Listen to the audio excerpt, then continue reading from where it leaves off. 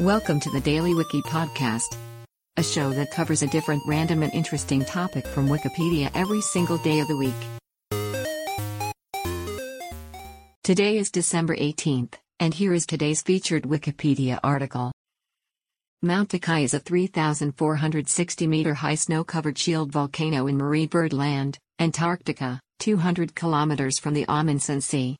It is about 30 kilometers wide with parasitic vents and a caldera up to 8 kilometers wide. Most of the volcano was formed by trachytic lava flows.